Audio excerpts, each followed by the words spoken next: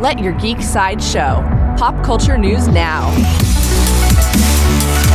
Hi, this is Andrew, and here are your pop culture headlines.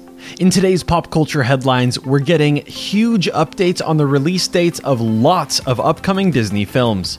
We learned earlier this week that Black Widow was going to be delayed. Now, Marvel has updated the release dates of multiple MCU films. They will each be bumped and take the next movie's original release date. Black Widow has now been bumped to the original release date for The Eternals. So, Black Widow will now premiere on November 6th. The Eternals will premiere on February 12th, 2021, the original release date for Shang-Chi and the Legend of the Ten Rings, and so on and so forth.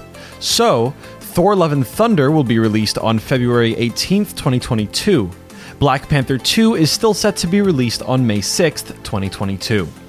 And amidst all the changes in scheduling, Disney also announced the release date for Captain Marvel 2.